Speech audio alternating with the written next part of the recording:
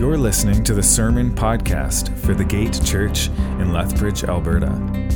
For more information, to contact us, or to support this ministry, please visit thegate.org.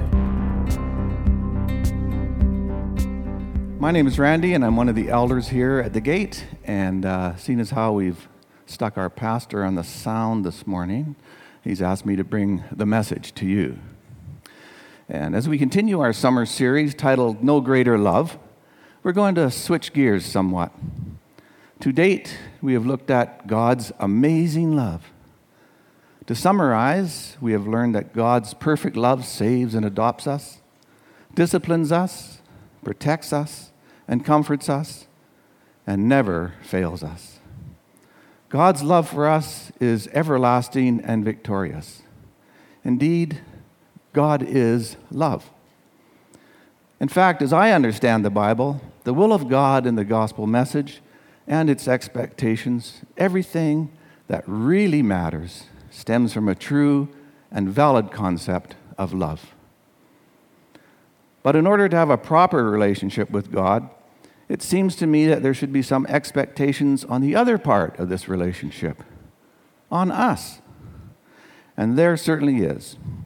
As we proceed throughout the month of August in our summer series, we are going to look at how God's love enables us to love.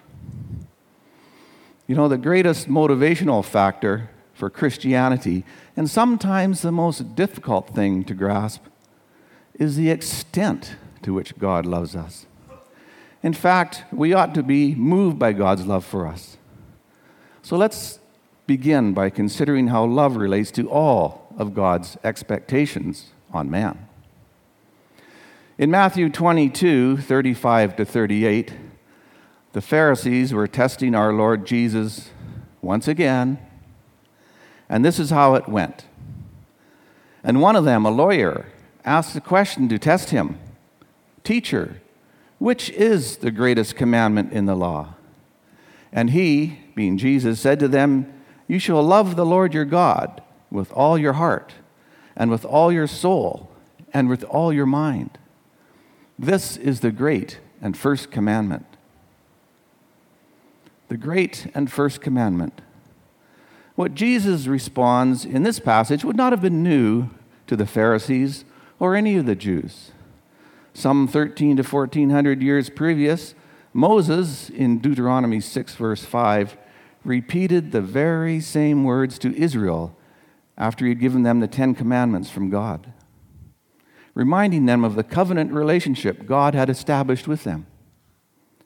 And these words would have been said twice a day by faithful Jews, morning and night, along with the Shema, or Shema as they call it, which means hear, ever since that time, which states, "Hear, O Israel, the Lord, our Lord, the Lord is one." The first and greatest commandment summarizes the first 4 commandments of the 10, which define how we should love our Lord our God.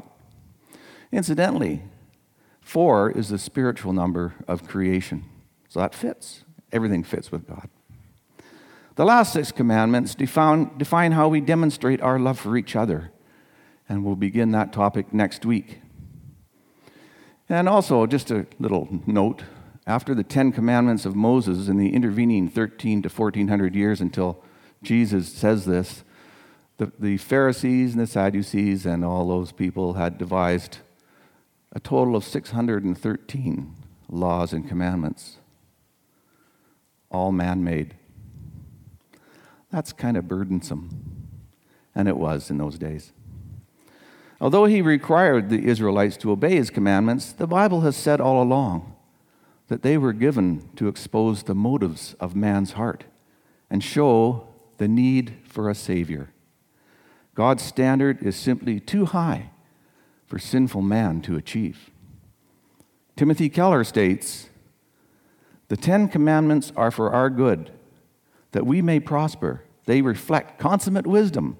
They help us live in such a way that fulfills our design nature of knowing the God we were built to love."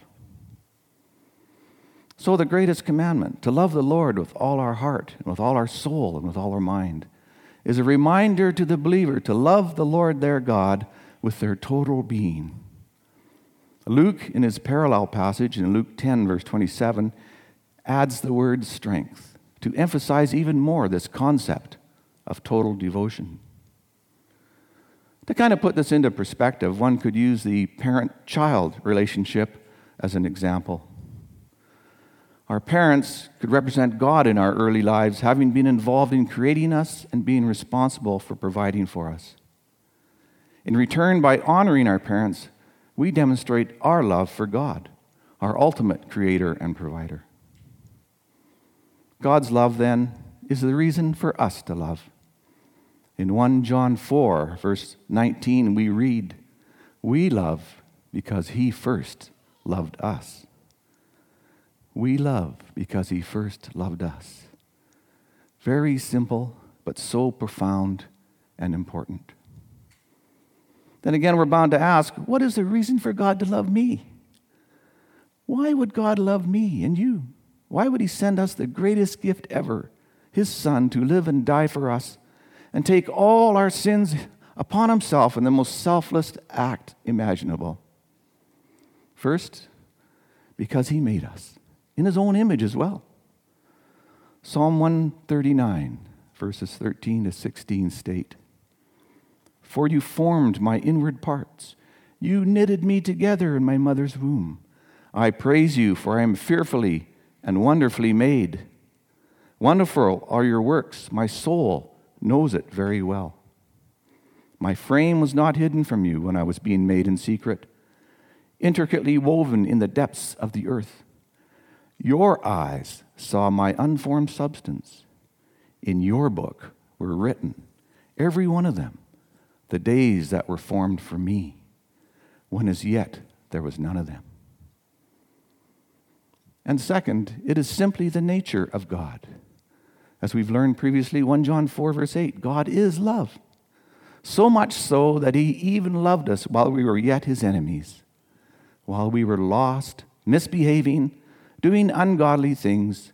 He reached out and demonstrated that love by sending Jesus to rescue us. Without a doubt, such amazing love should warrant and generate a response from us. The great and the first commandment shows us the way. Loving God with all our heart. By grasping how much God loves us, that should move us to trust him and his word. That is called faith. And such faith should move us to do whatever God indicates we should do, whether we understand it, whether it corresponds with our own thinking or not, because we know how much he loves us, and so we can trust him. That is service. That is obedience. Faith moves us from outward obedience to obedience from the heart. And that is what God is looking for from his children. Love the Lord with all your heart. The heart is the center of our life. It is also the control center of all our affections. To love God with all your heart is to set all your affections on him. To desire God above all else, as the deer longs for streams of water in Psalm 42, verse 1. Make him number one in your life. Make him your greatest treasure. Matthew 6, verse 21 says, "For where your treasure is, there your heart will be also." This requires us to put God ahead of all our worldly possessions, job, career, even family. Always remember Jesus' sacrifice, and you will never have to worry about your heart being somewhere else other than with God. Loving God with all your soul. If the heart is the control center of all our affections, the soul is the center of all our emotional activities. Our soul literally defines who we are. Our soul is our inner self. It is our identity or personality. Loving the Lord with all our soul then has to do with devotion. To love God with all our soul means to be devoted to Him completely. It means total commitment to God to the point that you are willing to surrender your life to Him completely. To love God with all our soul is to be passionate about Him. Luke 9:23 and 24 says it best. And He said to all, if anyone would come after me, let him deny himself and take up his cross daily and follow me. For whoever would save his life will lose it. But whoever loses his life for my sake will save it. This requires us to make godly choices every day. Our lives are the sum of the choices we make, plain and simple. Choices flow from what we treasure most. It also requires us to be obedient to His word. When we demonstrate our love for God by keeping His commandments, we are tangibly expressing our love for Him. You know, sometimes we're not going to feel like loving God, but we do it out of love for God, nonetheless.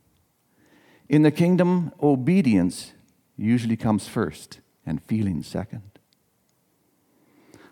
Loving God with all your mind. The mind, of course, is the center of our intellectual life.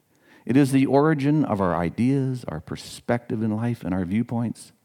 The mind is an amazing gift from God and enables each of us to think and make decisions. To love God with all your mind is to bring your mind under the lordship of Christ and pursue a mind that seeks the truth about God. Even though Isaiah 55, verses 8 and 9 reminds us that God's thoughts and ways are so high we can't fathom them, we are still to submit to Him by allowing His word to transform us by the renewing of our mind. Romans 12, verse 2.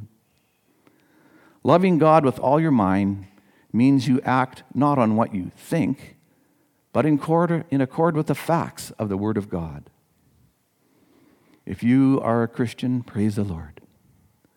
You have acted on His call.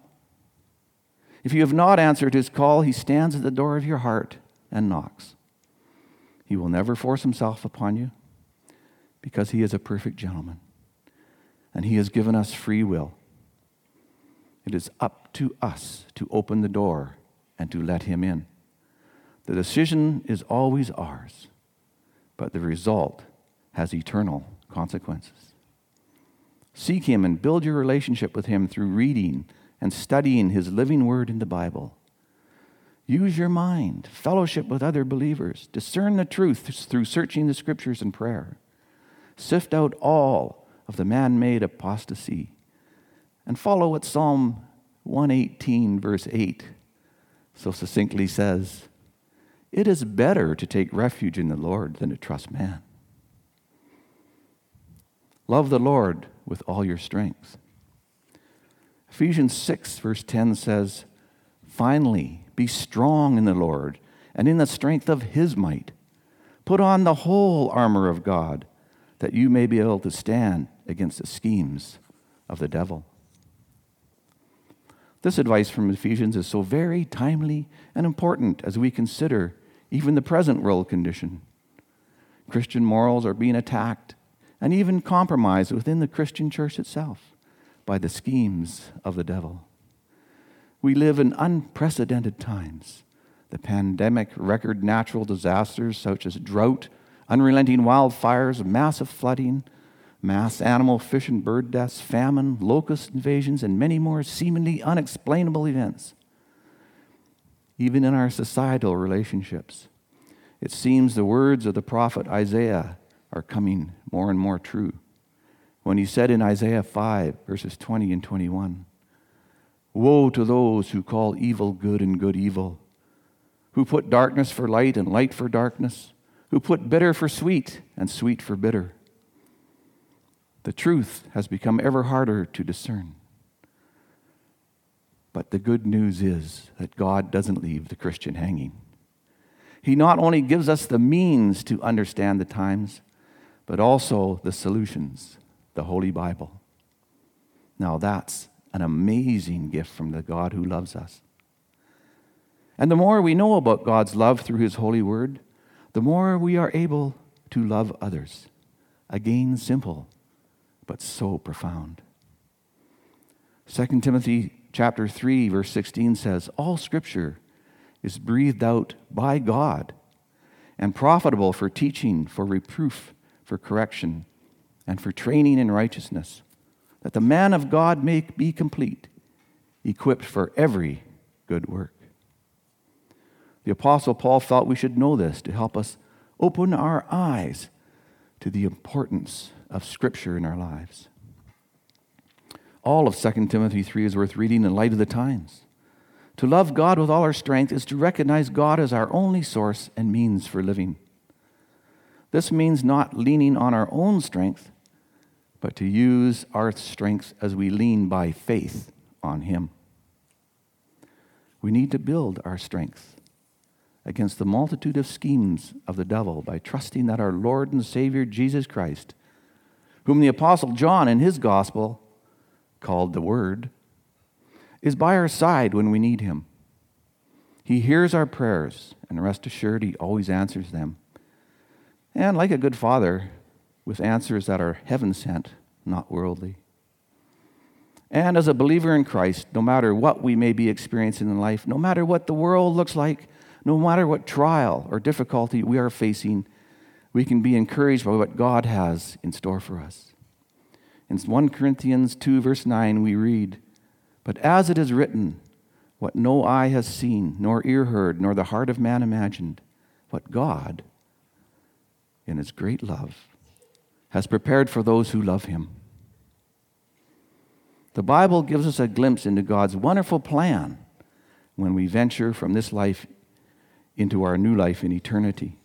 Revelation 21, verse 4 says, "He will wipe away every tear from their eyes, and death shall be no more. Neither shall there be mourning, nor crying, nor pain anymore, for the former things have passed away."